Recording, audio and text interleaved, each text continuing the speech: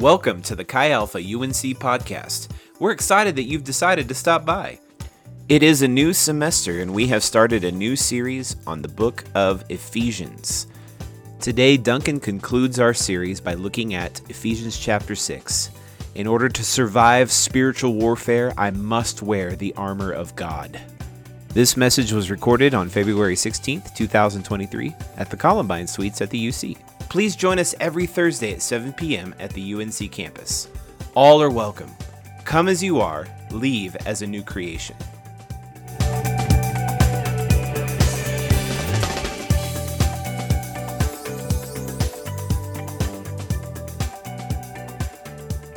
Take it.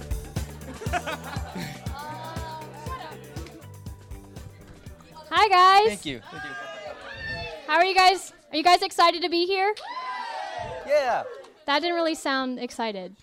Are you guys excited to be here? Yeah. Okay, well, before we start announcements, I want you guys to take the next 2 minutes and just talk to your neighbor about how you know what you believe in is true. So take the next 2 minutes and just talk to your neighbor. Ready, go. How you know what you believe in is true. So, Liv, how do you know what you believe in is true? I read my Bible. How do you know the Bible is true? I see it all around me.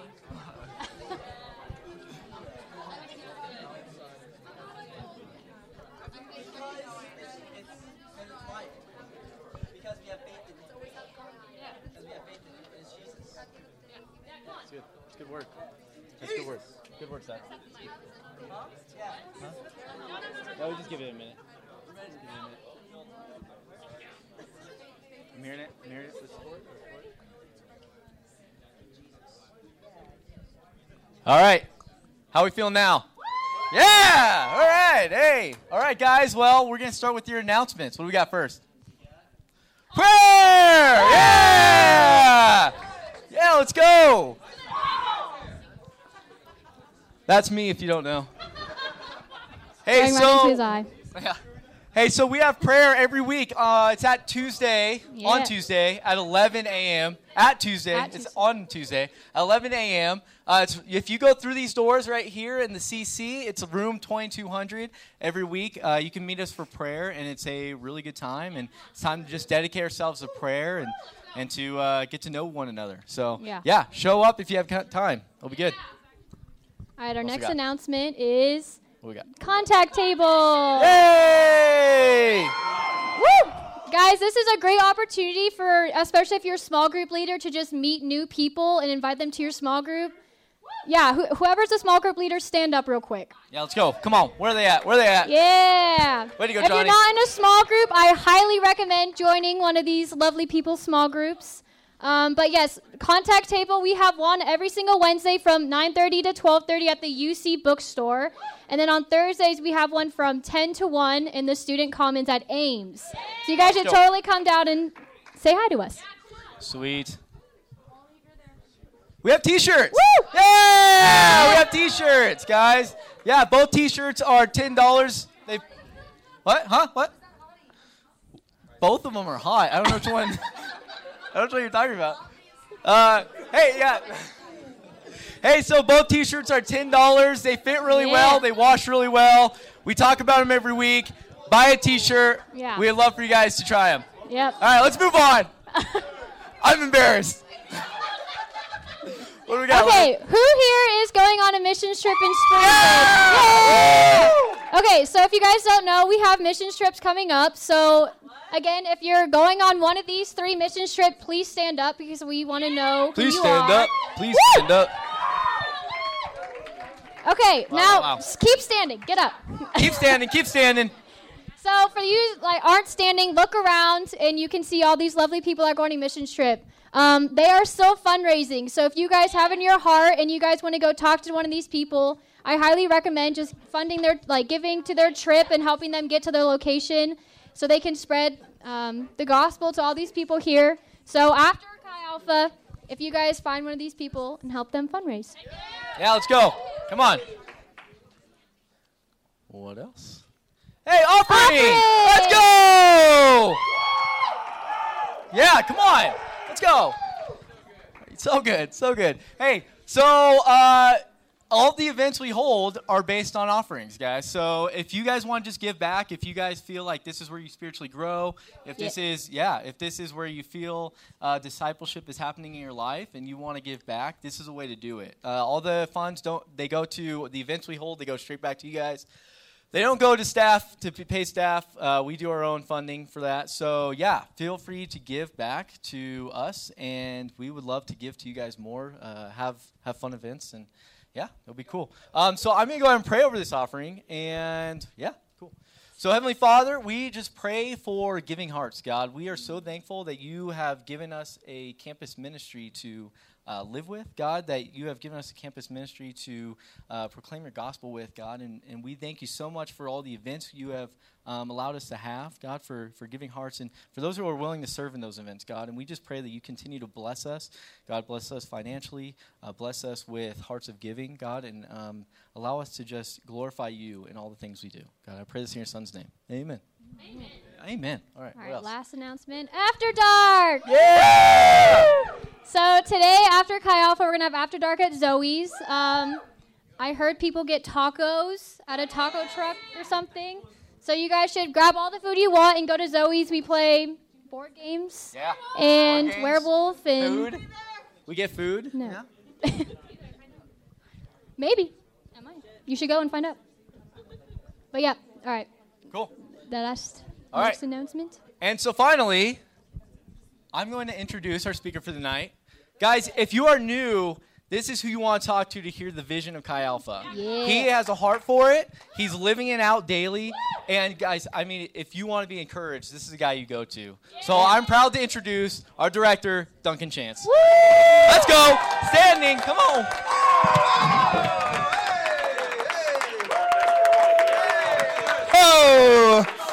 Oh, man. Dang. Oh, dang. Well, man. Yeah. I'm all tangled up here. All right, yeah. Okay, I'm going to do this. Hey, how you guys doing? Man, Chi Alpha. George, is this yours? Yes, sir. Can I just give that to you? All right. I need a music stand. We used to call this a crutch. This thing right here. Both when I was on a worship team and when, and when you're preaching, it's like, man, why do I need this stand? I can just preach. Come on, you know. Man, here we are. The last week of our Ephesians series. Yeah. Now, did you know that we only have like 9 class weeks left of this semester? I counted. If you don't count spring break, there's like 9 weeks left. That's crazy. And in these 9 weeks, we got to go on mission trips. We got to train new small group leaders. We got to go on men's retreat in April, right? And, man, it's going to be an awesome rest of the semester. It's going to be awesome. So Ephesians 6 is what we're going to look at tonight. And like we said when we got back from Christmas break, like the week after Christmas break is when we start Ephesians, and we start out by saying this, that in the springtime, we like to have some meatier topics, right? We like to put down the bottle and pick up the fork, right? And start feeding on some meat, right? So whether it's a ribeye steak or a New York strip or a block of tofu live, right? Gluten-free tofu. Baby carrots. Baby carrots. All right. Hey, before we get into the message, I just wanted to share some pictures with you. I went a couple weekends ago. I went to Costa Rica, and for those of you that have been on that trip before, you know a lot of these faces here.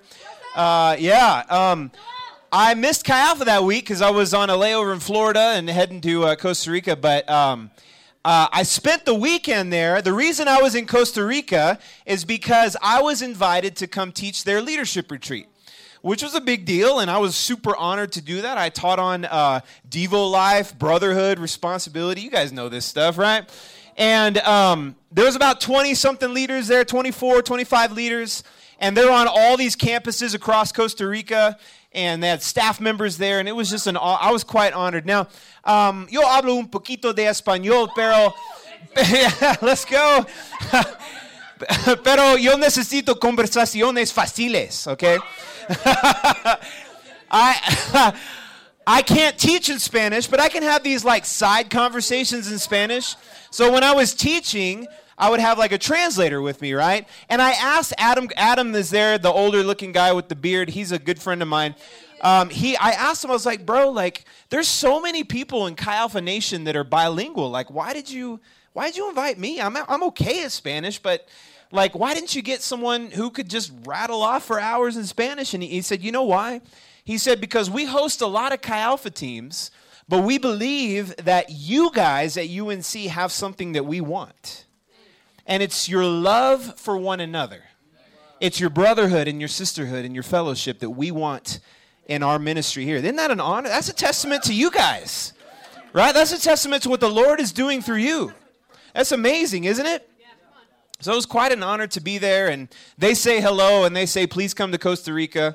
So, yeah. And, man, if you guys remember, we took up that big missions offering for them last fall. And, man, they're killing it down there. It's pretty awesome. Okay, so before we get into the last chapter of Ephesians tonight, I've got a little review video. So let's review chapters 1 through 5 really briefly so you guys can play that video. My prayer is that your eyes will be opened to who this Jesus is. Jesus is risen from the dead. He is seated at the right hand of the Father in heavenly places. He is seated far above all principality and power. He is seated above all might and all dominion. He is seated above every name that can ever be named, not just now, but forevermore. This is my Jesus. And my prayer for you is that your eyes will be opened to who He is. He is the Lion and the Lamb. He is the Alpha and the Omega. He is the first. He is the last. He is the King of Kings. He is the Lord of Lords. He rules over nations. He judges the living and the dead. He was once dead, but now He's alive. And because of His blood, you can be alive again. Verse 4, but God, being rich in mercy, because of His great love with which He loved us, even when we were dead in our transgressions, made us alive together with Christ. By grace you have been saved. But God. The prodigal son story didn't end in the pig trough. And praise God, my story didn't end with the overdose. I was lost, but God. I was blind, but God. I was relationally separated from my Heavenly Father, but God. I was destined for hell, but God. I was battling suicidal thoughts, but God. I was wrestling with depression, but God. I was lonely and scared, but God. Do you see how great this phrase is? In the church, there cannot be any hint of racism or prejudice in us, right?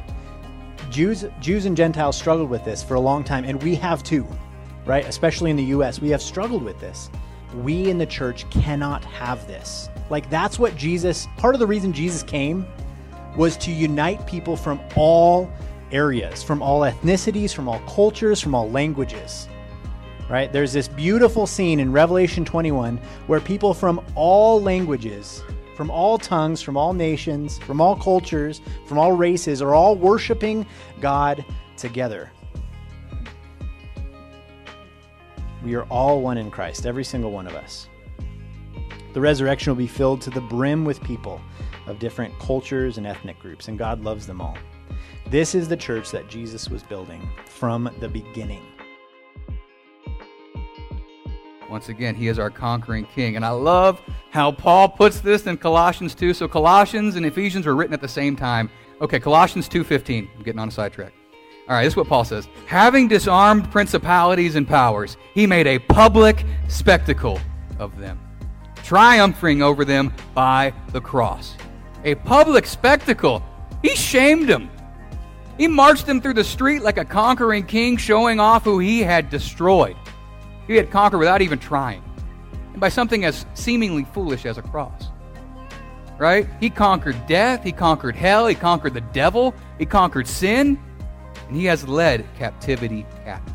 All that it could have kept us captive away from him, he took it. And he marched it through the streets while we could all laugh at it. And through his abundance and victory, he has given us gifts because we are his people. Just as the kings of old would do when they would win a great... What did you give up for following Jesus? What was the cost that you had to give up for following Jesus? And she looked at them, said she had a moment of clarity, and just with a straight face said, nothing. I gave up nothing. I traded filthy rags for beautiful garments. I traded worthless trinkets for bars of gold. You see, when I think about my own life with Jesus, what did I give up to really start following Jesus? I gave up some lame party on a Friday night. Give up some friendships that they never cared about you in the first place. You give up, and you find something so much more precious and so much more valuable than you could ever imagine. Isn't that awesome? Man, Ephesians has been good, right? You heard this. Our eyes need to be open to who Jesus really is. Jesus has saved us from hell, even though we deserve hell, but God, right? We Gentiles have been grafted in, and because of this, we are united with our Christian brothers and sisters from around the world. Jesus has defeated death, and he's marched death through the streets like a conquering king. And compared to knowing Jesus, there is nothing that we could give up that isn't worth it. Isn't that awesome?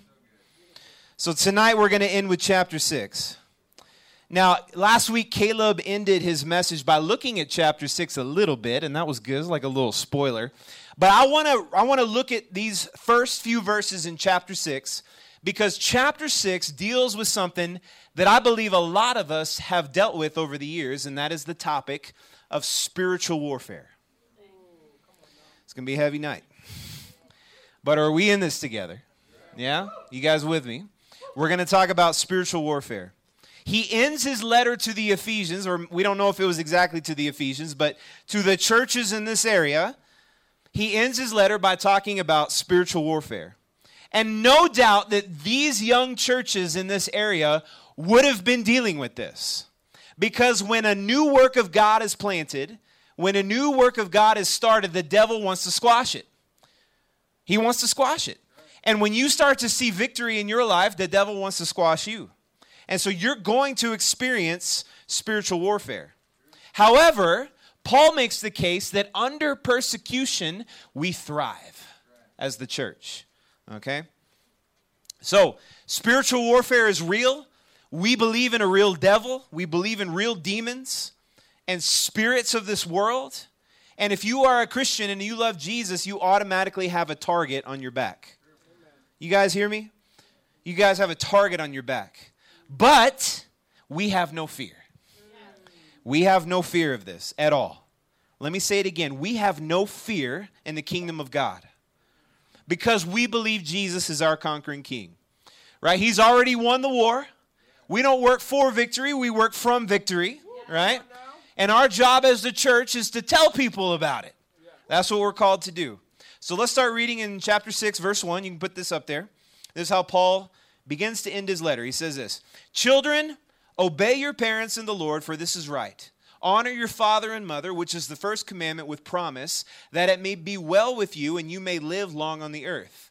And you fathers, do not provoke your children to wrath, but bring them up in the training and admonition of the Lord. Verse 5, Bondservants, be obedient to those who you are masters according to the flesh, with fear and trembling and sincerity of heart as to Christ. not with eye service as men pleasers, but as bondservants of Christ. Do the will of God from the heart, with good will, doing service as to the Lord and not to men, knowing that whatever good anyone does, he will receive the same from the Lord, whether he is a slave or free. And you masters do the same things to them, giving up threatening, knowing that your own master also is in heaven, and there is no partiality with him. So Paul begins to conclude his letter by talking about the home, the household, the family, and the home. He addresses children and how children should treat their parents. He addresses fathers, and when he says fathers, he's talking about both parents. He also addresses something called bondservants, which were part of the family. And we'll get into that in a second. Your translation might have said slave, and we're going to talk about that, okay? But let's reflect on what we just read. How do we overcome spiritual warfare? So the first step in surviving spiritual warfare is this. You can put this up there. There must be peace in my household. That's the first step. If you are experiencing spiritual warfare, make this your first step. Do I have peace in my household? Godliness in my household. My household must be a sanctuary for the Holy Spirit. It must be a place where God dwells. You guys with me? Your house must be a sanctuary to the Holy Spirit. So let's go through these real quick about the household. Children, obey your parents in the Lord, for this is right. Children, obey your parents. Now, verse 2 says, honor your father and mother, which is the first commandment with promise, that it may be well with you and you may live long on the earth. So I believe this is something that we need to return to in our society. Children, obey your parents and honor your father and your mother. Right. Obedience and honor. Everybody say obedience. And everybody say honor. We need to return to these things. Now, we in Chi Alpha in this room, we're in a unique spot because most of us have just left our homes and we are quote unquote adults, right? We are 18. Mom, Dad, thanks for everything, but I'm an adult now. I can do whatever I want, right? This is sometimes the attitude we have when we get to college. And I want you to know something, that 18 is not that old. You don't know a whole lot at 18. I didn't know a whole lot at 18. And so I still need the wisdom of my parents in my life. When I think back to when I was 18, I was pretty silly.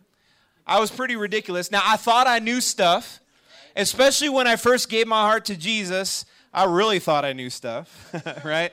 Now, there's some good zeal there. I love it when somebody's a new convert, they become a Christian, and they just want to save the world. I wish that fire would never go out. I really do. But I sure didn't know a lot when I was 18. Now, I'm not saying this to be insulting to anyone here who's around that age. And in fact, this should bring you some hope, right? That there's more to the Lord than you know. Right? We like to say this, that God is infinite, and if you ever stop learning stuff about him, it's your fault. There's always more to learn about the Lord Jesus. So Paul is addressing children. He says that children should obey their parents. Now, let me just say that this is in the context of Christian parents. Because, remember, he wrote the letter to the church. So he's assuming he's addressing Christian parents and Christian children. Right? The assumption is that these parents love Jesus. So as a child, you are called to obey your godly parents. Now, the key word being there, children. It is my conviction, now pay attention, that as long as you are under your parents' household, as long as you are dependent on them, and as long as they love Jesus, I believe you should do what they say. Assuming they love Jesus. Because if they love Jesus and they know him, and they have his kingdom in mind, and they love you, they're going to have your best intentions at heart. Right. So children, obey your parents. Now, I have 3 daughters, as most of you know, and while they are not perfect by any means, my household is filled with godly peace when they are doing what I'm telling them to do, okay? Which is not all the time, right? It kind of, I love my children, but man, it really speaks to like our sinful nature when you watch a child grow up, right? Like you don't have to teach a child how to lie. They just kind of know how to lie, right? But godly parents will raise them in the ways of the Lord, and they're going to discipline their children in godly ways, and so that these children will be raised with kingdom principles, okay? So if you have godly parents, and they love you, and they love Jesus, then you should do what they say if you live under their household. If you're dependent on them, if you're still kind of their child, do what they say, because they also want peace in their household. Do what they say if you are not a quote-unquote adult yet, okay? Now, Paul goes on to say, honor your father and mother. And this, he is no doubt quoting from the 5th commandment that was given to Moses so many years earlier. You can put this up there. Exodus 20, verse 12, says, honor your father and your mother so that you may live long in the land the Lord your God is giving you. So honoring your father and your mother is something that we never stop doing regardless of how old we get. This is something for everyone in this room. We honor our father and our mother. So what does it mean? What does it look like for us to honor our parents? Or with that being said, maybe you don't know your parents or your caretakers or your guardians. How do you honor those in your household who are in authority? So I have a picture of my parents. You can put that up there. Those are my parents. Aren't they awesome? They're great. I think a lot of you have met them. They're getting old. They live in Houston. They miss their grandkids. They're incredible parents. My parents did an amazing job raising me as a son. Every chance they got, they were talking about the Lord. They were investing kingdom principles into me. They were taking us kids to church. I'll never forget, I did not love the Lord. And my dad, at every moment he got, was just kind of awkwardly like, hey, so Jesus, and, and he'd be like, we should have a family devotional, right? And all of us kids are like,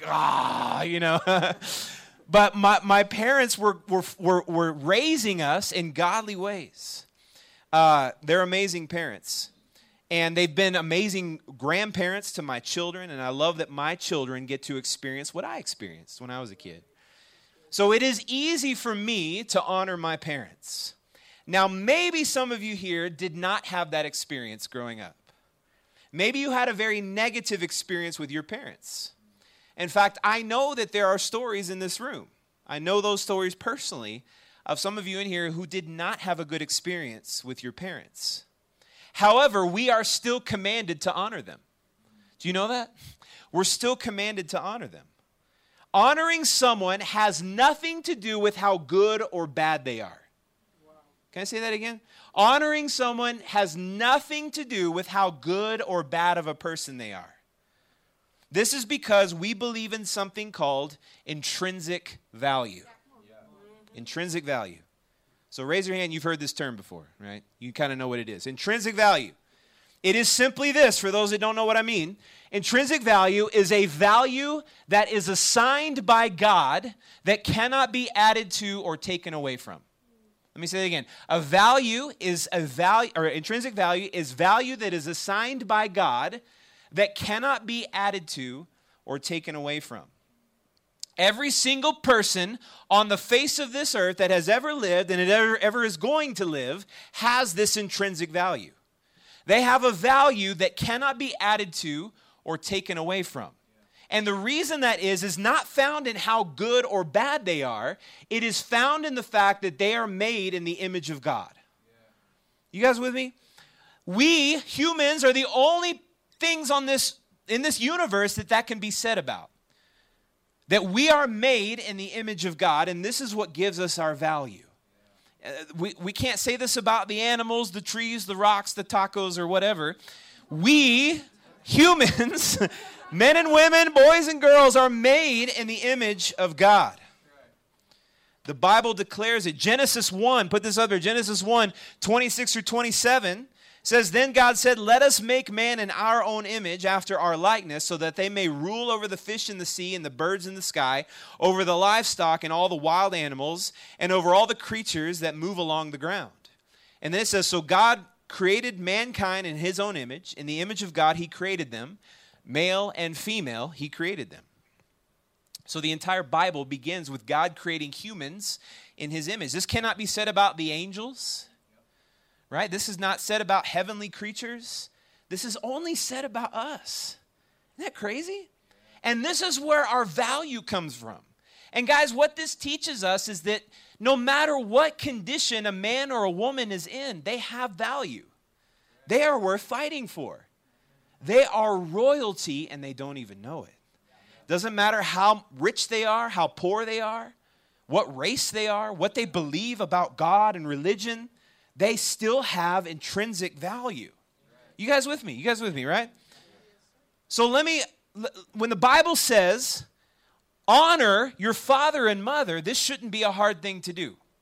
We honor our parents even if they weren't good parents, because even our parents are made in the image of God and they are worth fighting for. And so we honor them. Now this may be hard for some of you. Some of you are thinking, man, I don't want to. Duncan, you don't know how my parents were. They still are created in the image of God. And there is a difference between obedience and honor. There's a difference there. Honor does not always mean obedience. Did you catch that? Honor does not always mean obedience. And I see this played out a lot, especially in Chi Alpha. You'll get some kind of call to ministry, or you want to go on a mission trip, right? And your parents are like, I don't know, like, this is not the life I had planned for you, right? You ever hear that? I'd rather you just get a real job, right? And obedience in that situation wouldn't be the godly thing to do. So there's a difference between honoring and obeying. In fact, let me just say this. Sometimes you can honor your parents by disobeying them. Sometimes you can honor your parents by let me just explain this for a second. Now bear with me. Tomorrow you get a call from the King of England. King of England calls you and says, Maddie, I want you to come to England, and I want you to serve in my royal court. And so Maddie goes to her parents and says, hey, Mom, Dad, the King of England just called me into his service. And you know what Maddie's parents, they would say, like, oh, wow, that's amazing. What, you're honoring our family? Wow, you're representing us in the high courts of England, right? Right? Now, for some reason, when the King of Kings calls us into service, we get embarrassed by it.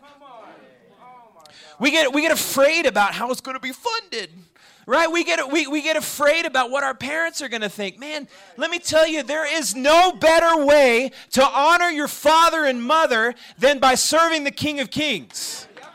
There is no better way to honor them.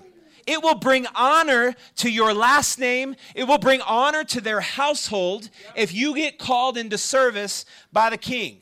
Are you with me? Yes, sir. I'll just be real for a second. When I first went into ministry, my parents loved Jesus. They loved Jesus, but they weren't about it. They were not about it. And let me tell you, it wasn't until my parents saw what I was doing that they broke down in tears. And my dad will say, Duncan, you honor our family by what you do. So never be ashamed that you got called into ministry. Never be ashamed that the Lord may be telling you to go on a mission trip or serve in children's ministry or whatever it may be. That is a wonderful way to honor your father and your mother, okay? I got way ahead of myself, but we're going to preach tonight. Come on. Okay, honor your father and your mother. Now, your parents are not off the hook here because Paul instructs them too. So parents have responsibility as well. Verse 4, put it up there. And you fathers, do not provoke your children to wrath, but bring them up in the training and admonition of the Lord. So Paul is no doubt referencing Proverbs 22:6. You can put this up there. Train a child in the way he should go. Even when he is old, he will not depart from it. So undoubtedly, this is nothing new in the church. Both the Old and the New Testament constantly talk about a child's relationship with their parents and how a parent should treat their children. Now, I know most of us in here are not parents yet. Right? Yeah. Maybe you already don't know it. I don't know. Whoa! Most of it. Oh, no. Oh, no. Most of us in here, I assume, are not parents yet, all right? But you must know that the Bible is not silent about how you should treat your children once you have children, all right? In order to have peace in my household, I must parent my children as God the Father has parented me. Can I say that again? In order to have peace in my household, I must parent my children as God the Father has parented me. And how has he parented me? He loved me. He gave himself for me. He's working on my behalf. He is patient with me. He is kind to me. Right? He's gentle with me. He disciplines me in a loving way. And he is always with me. He wants nothing more than to just spend time with me. That's a good parent, right? Now, I know that there are people in here that you did not have that experience with your earthly parents. I get that. But I'm here to tell you that your heavenly Father is here to parent you in this way. So even if you missed out on that, you can start now by letting God the Father parent you in this way. And there's nothing better. And if you need healing from this, there'll be time after tonight, okay, that we're going to seek this together. But let me repeat, if you did not have this experience with your earthly parents, let God the Father parent you now. So before we move on, let's talk briefly about bondservants. We have to do that. Right? It says this, verse 5, bondservants, be obedient to those who are your masters according to the flesh, with fear and trembling and sincerity of heart, as to Christ, not with eye service as men pleasers, but as bondservants of Christ, doing the will of God from the heart, with goodwill doing service, as to the Lord and not to men, knowing that whatever good anyone does, he will receive the same from the Lord, whether he is slave or free. And you masters do the same thing to them, giving up threatening, knowing that your own master also is in heaven, and there is no partiality with him. Now, I don't want to spend too much time on this because I assume most of us in here do not own bondservants, okay? I don't think so. Maybe you are a bondservant, I don't know. But your translation, when you were reading translation, your translation may have said slave. So I want to address this really quick. And when you hear this word slave, your mind automatically goes to the atrocities that were committed by the United States in its early years. Your mind automatically goes there, right? Mine did the first time I read this, like slavery, right? And Paul is referring to something called a bondservant, or somebody who is trying to pay off a debt. So a bondservant is this. Let's say that I borrowed $50,000 from Johnny, all right? Now, I cannot pay that back. There's no way I can pay that $50,000 back. So instead, Johnny's a landowner, and I go work his land. In fact, I take my entire family, and Johnny moves me and my family into his household, and we become part of his family as I work off my debt. That's what a bondservant is. It wasn't that Johnny took me and my family captive against my will, like the atrocities that were committed in this country. That's not what Paul is talking about. He's talking about a bondservant. So this is what would happen is that the masters or the guys that the debt was owed to, they would treat their bondservants poorly. They would treat them like slaves. And Paul is saying here, no. They are part of your family. You must love them. And he's addressing the bondservants here, and he's saying, work for your master as unto the Lord. Right? This is how you have peace in your household. And let me just go on a tangent here for a second. I'm so sick of this played out argument from skeptics that say, oh, see, the Bible condones slavery. When you hear somebody say that, it means they don't know their scripture. They haven't studied their scripture because they have no idea what they're talking about here. So when you hear this argument, just say, peace be with you. There's no reason in engaging in that argument because it is so uneducated. Paul isn't condoning slavery here. He's saying that if you've got a servant in your household that owes you a debt, can you at least treat them like a family member? Okay, that was a little rant. It's not even in my notes, but I just had to say that. Okay. Okay, so this amounts to this. Peace in our household. Peace between parents and children. Peace between employers and workers. Peace in our household. You guys with me? Okay, so in order to have victory in spiritual warfare, we must have peace in our households. Many times I've seen this firsthand. We struggle with unforgiveness and we struggle with bitterness toward our parents and our siblings. Maybe you're having this ongoing feud with your siblings, and you start to experience like emotional trauma in your life. I want to challenge you by trying to have peace in your household by loving your parents, by serving your brothers and your sisters. I'm going to challenge you to do that, because if you do that, you're going to have peace in your life. You're going to have peace. Years ago, I was in Costa Rica, and I met this student named David. And David was not a Christian, and we got to know him. In fact, I went back several years, and I kept seeing him on campus. David, ¿cómo estás? You know, and he was a great guy. He was a good cook, and he would cook us food.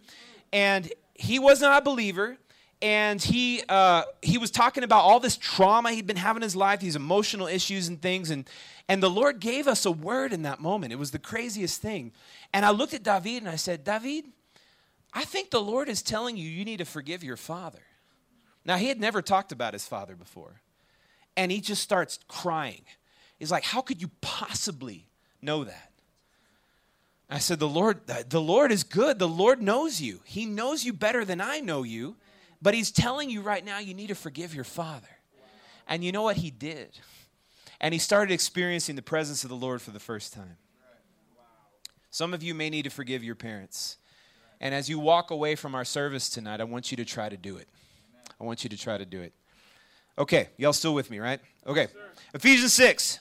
Let's keep going. Verse 10. Finally, my brothers, be strong in the Lord and in the power of his might. Put on the whole armor of God, that you may be able to stand against the wiles of the devil. For we do not wrestle against flesh and blood, but against principalities, against powers, against the rulers of the darkness of this age, against spiritual hosts and wickedness in the heavenly places. Therefore, take up the whole armor of God, that you may be able to withstand in the evil day, and having done all, to stand. So Paul is coming to a conclusion. He's almost done with his letter. And he starts to remind us, we Christians, right? You guys Christians? Maybe. You guys are in a war. You're in battle. As a Christian, you are in a war. Do you know that? You are in a war, whether you know it or not. You are in a battle every single day. And Paul is reminding us that as a Christian, you will face this war on this side of eternity over and over and over again. But then he reminds us of something very profound. He says, we do not battle against flesh and blood. Nope. You know what that means? We don't battle against humans. Humans, in fact, you put this out there, as a Christian, you have no human enemy. You have no human enemy. Now, they may consider you their enemy, but as a normal Christian, we don't consider them our enemy, because our enemy is spiritual.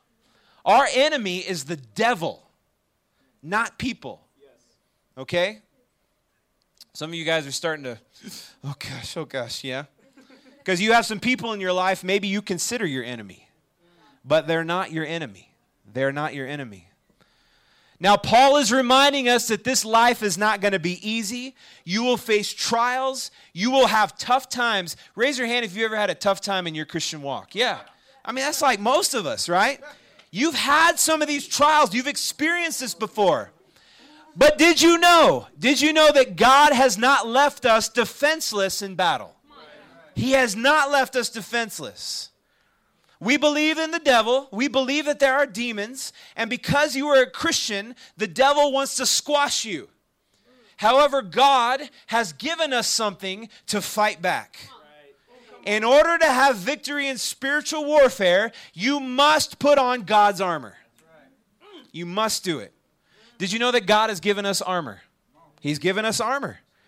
You know, it's just not some random armor, but it is his own armor that he puts on us.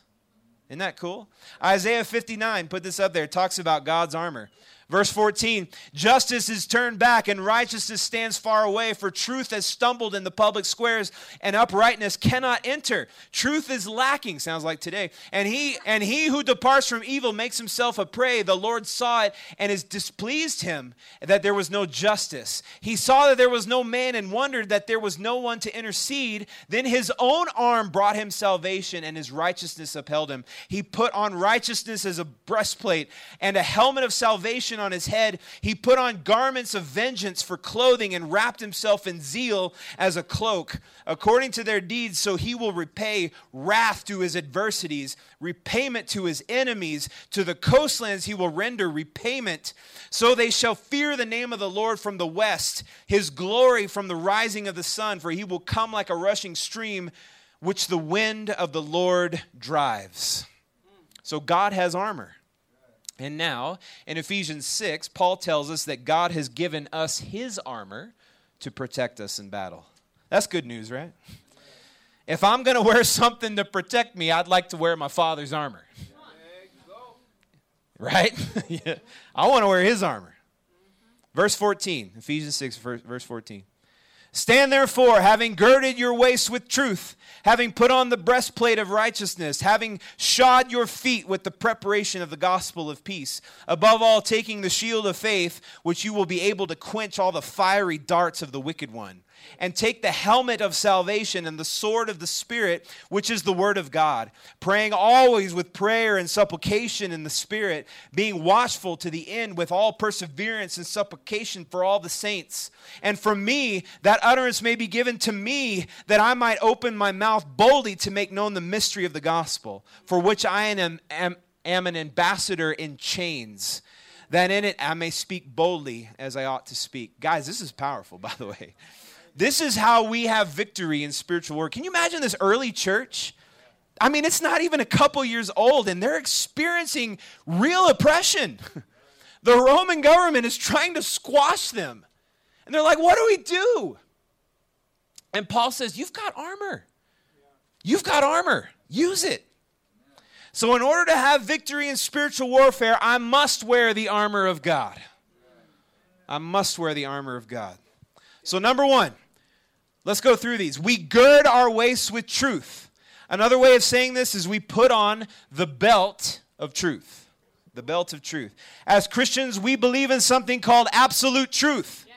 We believe that there is only one truth, and that is Jesus. Right. Jesus stands up at the temple and says, I am the way and the truth and the life. No one comes to the Father but by me. And this is what we believe, that all truth is God's truth. All truth is God's truth. We don't believe in relative truth. We don't believe in this concept that what is true for you may not be true for me. We reject that phrase that says, live your own truth. You know what's funny when they say that? They say that as if it's true. So stupid. There is one truth. And that is that Jesus is Lord and Savior, and there is no other way to the Father but by him. So we wrap ourselves like a belt around our waist with this truth. Without this, we have nothing else. Without this, when we reject God's truth, we step away from his protection. When we reject God's truth, we step outside of his protection. Instead of just embracing truth, let truth embrace us. Okay, come on. Yeah, come on. Start by proclaiming the truth of God in your life, that he is your Lord and your Savior, that you have been saved by him and you are his child. Let's keep moving. Go to the next one. Having put on the breastplate of righteousness. By the way, this is God's righteousness, not ours. It protects your heart. When you put on a breastplate in battle, it protects your vital organs. It protects your heart. So when you are brokenhearted, we know that God is close to you. Because God is near to the brokenhearted. Let his righteousness and what he has done on the cross protect your heart. Know that you cannot earn your way into heaven. You cannot earn your way into God's favor. Your righteousness is like filthy rags. So protect your heart with his righteousness. You guys with me? Next verse, 15. And having shod your feet with the preparation of the gospel of peace. The gospel of peace is like a pair of amazing shoes that we put on. By the way, shoes are important. You athletes in here, you know that, right? If you wear bad shoes, you're going to ruin your feet. All right, I was playing basketball one time barefooted, and I fractured a bone in my foot, and I couldn't walk for like months. It was awful. And actually, it was miraculously healed. It was pretty cool. People were praying over it, got healed. But shoes are so important. And there is no better thing to invest in than a good pair of shoes. They say you're supposed to spend money on two things, your shoes and your mattress. Right? Because you spend so much of your life in those things. So why would you skip out on that? Like, no, I spent it all on this purse, right? This Michael Kors purse, right? Why would you spend your money on that? Like, spend it on shoes, man. Spend it on a mattress. So, this is part of the suit of armor. The shoes are a part of the suit of armor. They're absolutely necessary. If you are not wearing these shoes, your feet are not protected. Imagine yourself in battle, and someone lunges a sword at you and cuts your foot off. You're done. You're out of the battle. The shoes are so important. So how should we see this part of our armor? Our shoes are like the preparation of the gospel of peace. We stand on and in our shoes. And so there is no better thing to stand in than the gospel of peace.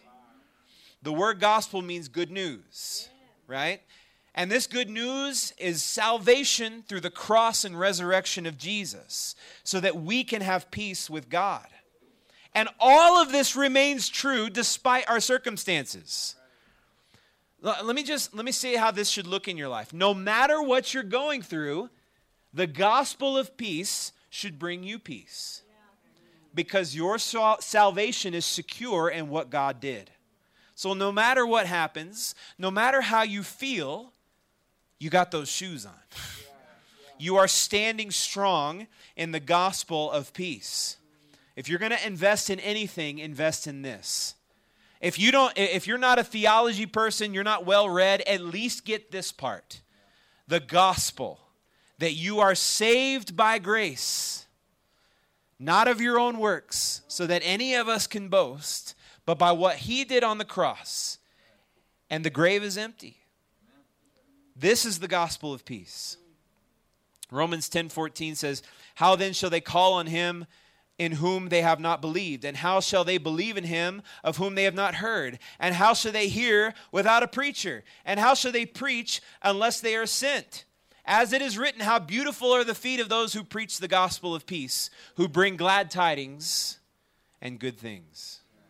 Isaiah 52:7, "How beautiful upon the mountains are the feet of him who brings good news, who proclaims peace, who brings glad tidings of good things, who proclaims salvation, who says to Zion, your God reigns." Missionaries in here, that's what you're doing. That's all a mission trip is proclaiming the gospel of peace. So when you find yourself in a terrible situation, which you will, you can say things like, Jesus is still Lord. I'm still his son. I'm still his daughter. And Paul the Apostle knows this all too well. Remember, he's writing Ephesians from prison. You remember that? So he knows this all too well. He's like, I'm in chains. But Jesus is still Lord. He's still on the throne. I'm still his son. It's going to be all right. All right, let's keep moving. Verse 16. "Above all, taking the shield of faith, with which you will be able to quench all the fiery darts of the wicked one." So this piece of the armor is so important. The shield of faith. And I think too often we have the wrong idea of what faith is. So many of us see faith as some weak, pitiful emotion, right? Or like some gap filler. Like, I don't understand this about the Bible, so I just got to have faith. That's not what faith is, right? I don't understand the Trinity, so I just need to have faith, okay? That's not faith. That's not faith. That's not faith at all. Faith is the evidence of things not yet seen and the substance of things hoped for. It is not some weak, pitiful emotion. It's not a gap filler for things that we don't understand. That's called blind faith, and we reject that. Oswald Chambers said this, old dead guy, he said, faith is not some weak, pitiful emotion, but is a strong and vigorous confidence built on the fact that God is holy love. That's what faith is. Faith is founded in the person of God. Faith is founded upon his character and who he's proven himself to be. And it is that faith that protects us from the attacks of the enemy. Like, I have faith the sun is going to rise tomorrow, not because I can see the future, but because it's proven itself over and over and over again. So there, do you see the analogy there? Like, God has not let us down. He has proven himself over and over and over again. He has proven his word is true. So we have faith that he is who he says he is. And I have faith that I am who he says I am. That's what faith is. So we don't believe in some weak, pitiful emotion. We don't believe in blind faith. We don't believe in the faith of the gap filler. We believe in a strong confidence that God is who he says he is. And that will protect us from anything the devil can throw at us. The devil is going to try to convince you that God is not who he says he is. He's going to try to convince you that God has failed you, that he's forsaken you, that there's no hope for you. Those are called fiery darts, and they have no strength when you have the shield of faith. So to have victory in spiritual warfare is to be protected by the faith in Jesus. All right, verse 17, and take the helmet of salvation and the sword of the Spirit, which is the word of God. Why is salvation described as a helmet?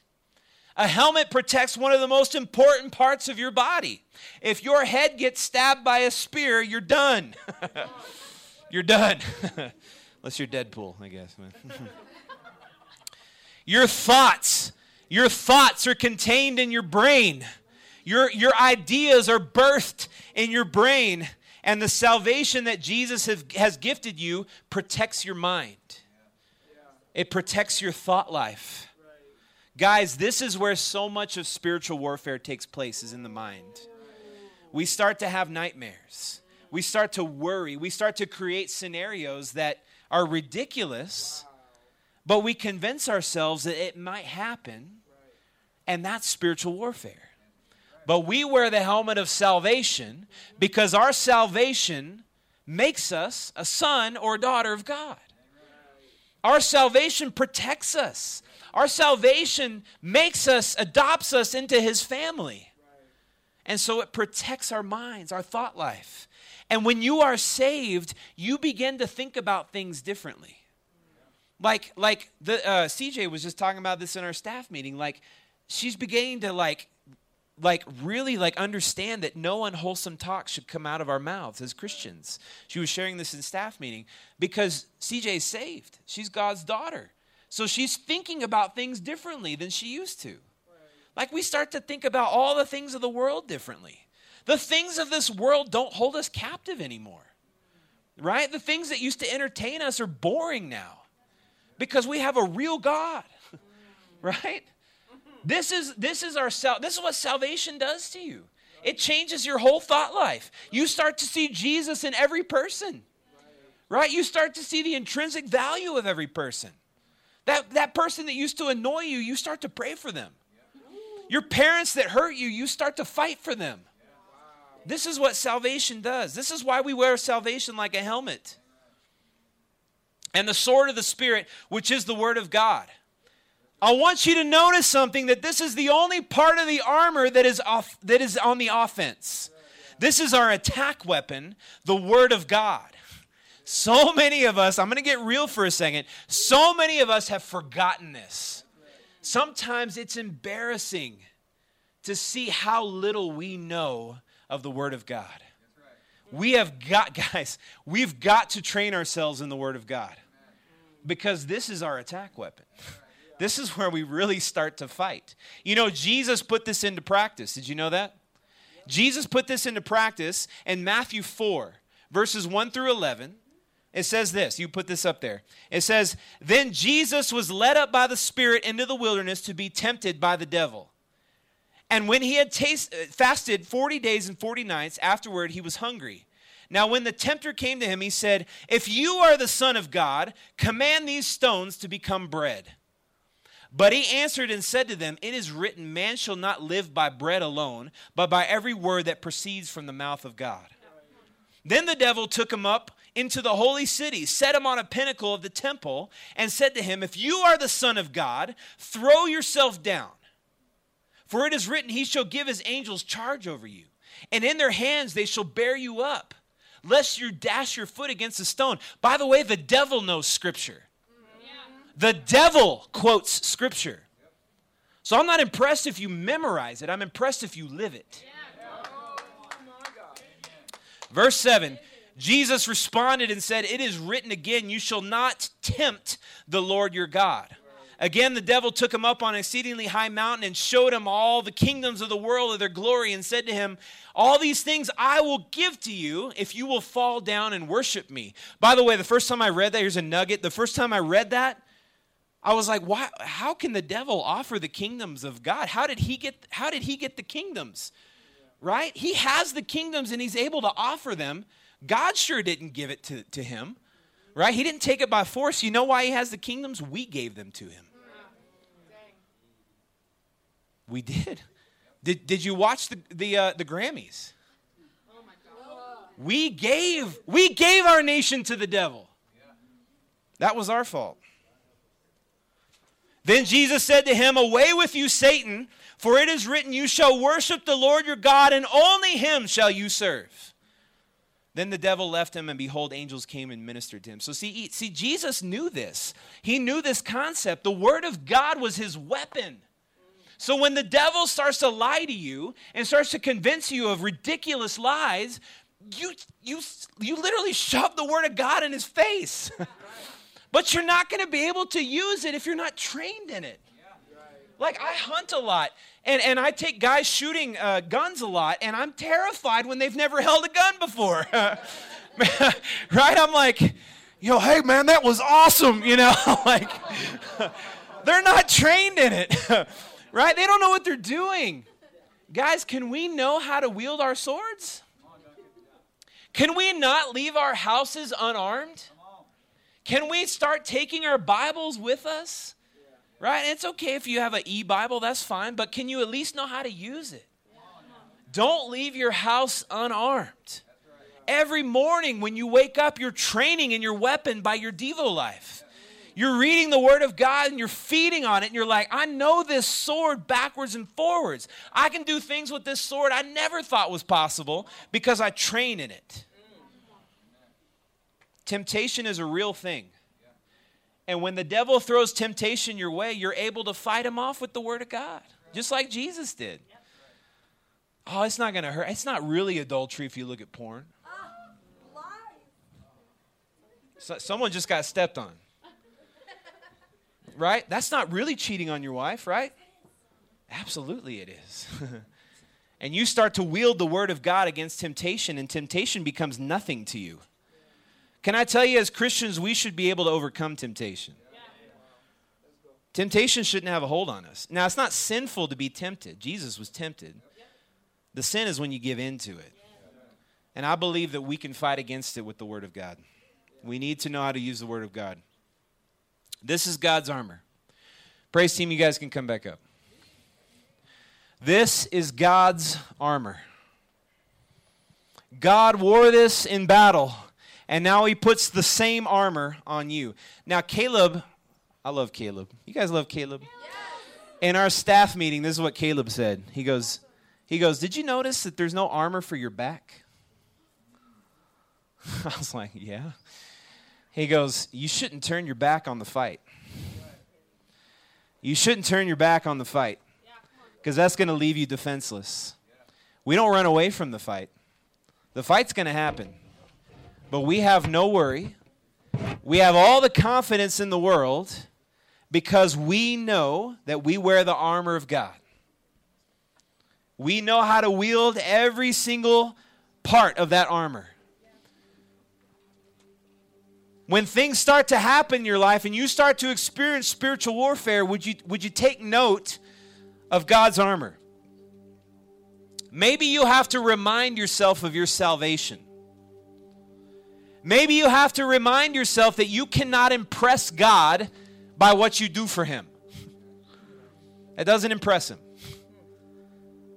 Instead, he looks for his righteousness. Instead, he looks for his blood in your life. Are you cleansed by the blood of Jesus? This is what God is looking for. So Paul ends his letter this way. You can put this up there, verse 18. Praying always with all prayer and supplication in the Spirit, being watchful to this end with all perseverance and supplication for all the saints. And for me that utterance may be given to me, that I may open my mouth boldly to make known the mystery of the gospel, for which I am an ambassador in chains, that in it I may speak boldly as I ought to speak.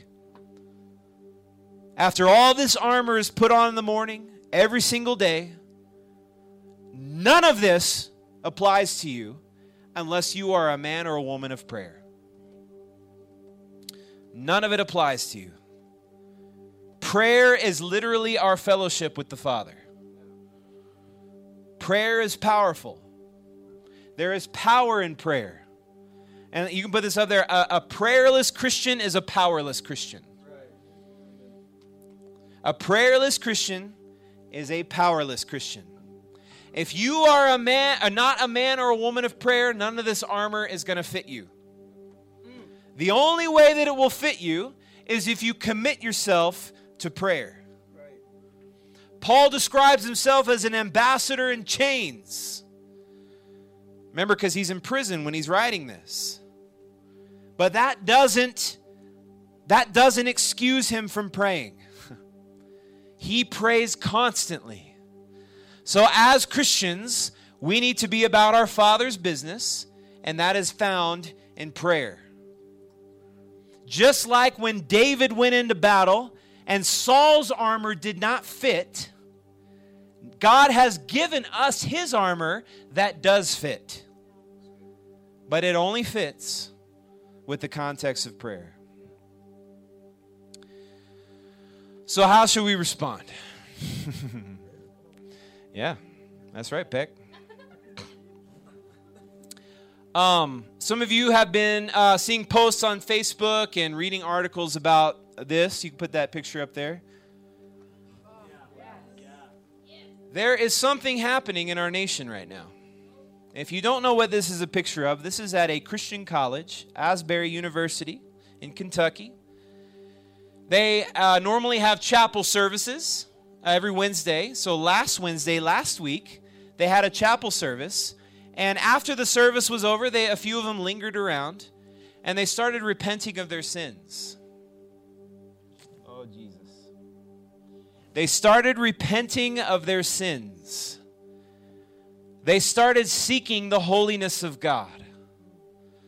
And they did not want to leave the presence of God. And as we sit in this room right now, this meeting is still going on. This picture was taken over a week ago. And if you Google it right now, it's still happening. It hasn't stopped. It's gone on for over a week now, for 8 days. And men and women from across the country are flooding into this chapel because they have a hunger for God. They have a conviction of their sins. And they are saddened by how they have hurt the heart of God by their sins. And they are repenting and they're crying out to God for our nation. Something that's so desperately needed right now. Now we call this revival. Because revival means that something was alive but has died and now it's coming back to life. We call this revival, and this is spilled over into the streets. During the Super Bowl, there were thousands of people at this meeting. They didn't care about the Super Bowl. They wanted the Lord. This is spilled over into Lee University in Tennessee, I've come to find out. And I believe this can happen here. I believe this doesn't need to be a Christian university for it to happen at. I believe that it can start with us. I believe that we can repent of our sins. I believe that we can have sorrow for how we've hurt the heart of God. I believe that we can desire godliness and holiness, and I believe that we can pray for our nation, for God to save our nation. There's some elements that need to be present. There needs to be a hunger for God. There needs to be a sorrow for your sin. There needs to be a repentance from that sin. And there needs to be a culture of honor and prayer. This is what God is looking for. Revival is a sovereign thing from God. We can't force his hand, but he looks for these things. He looks for praying men and women, and he baptizes them in his Holy Spirit. And revival breaks out. So let's all stand up. In my notes, I don't have anything written for response time because I want to give this time to the Lord.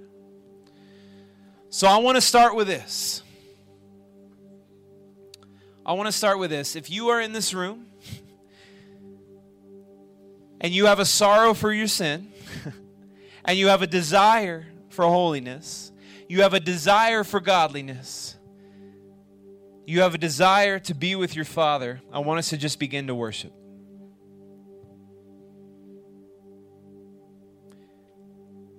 I want us to begin to sense the presence of the Lord here.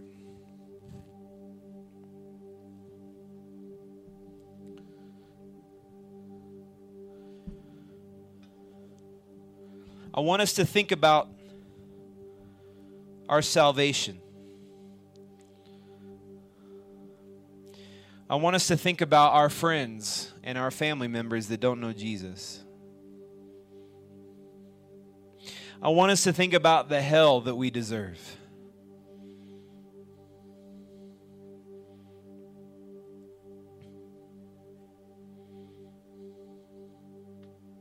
Oh God.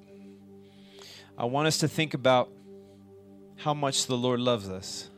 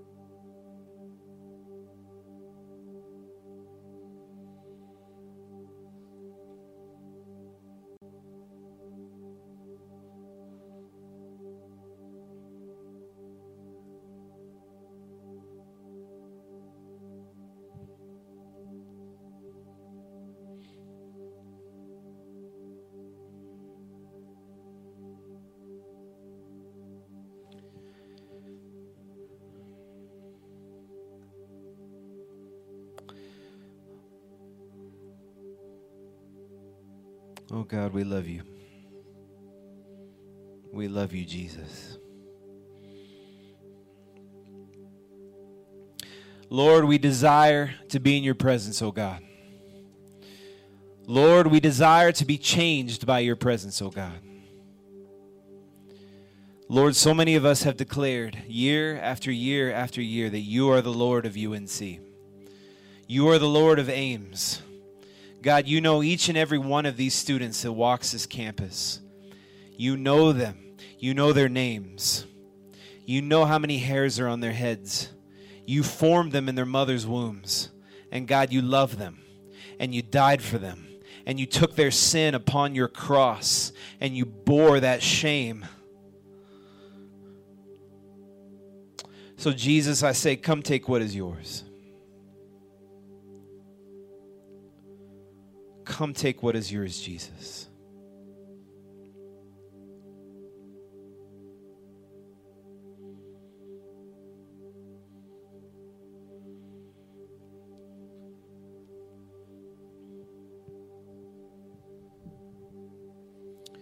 Let's just spend some time in the presence of the Lord. I have no agenda.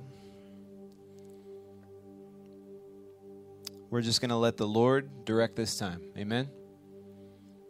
If you have something you need to confess, grab your brother, grab your sister and confess it. If you have bitterness, anger, unforgiveness, Even towards somebody not in this room, text them, call them. Let's get it right. If you want to worship the Lord, we're going to worship the Lord, but He's worthy, amen? For more information, please visit xaunc.com or find us on Facebook at facebook.com/xaunc. Our Instagram handle is @xaunc, and you can find all of our content on our YouTube channel by searching for Chi Alpha UNC. Until next time, may the Lamb who was slain receive the reward of his suffering.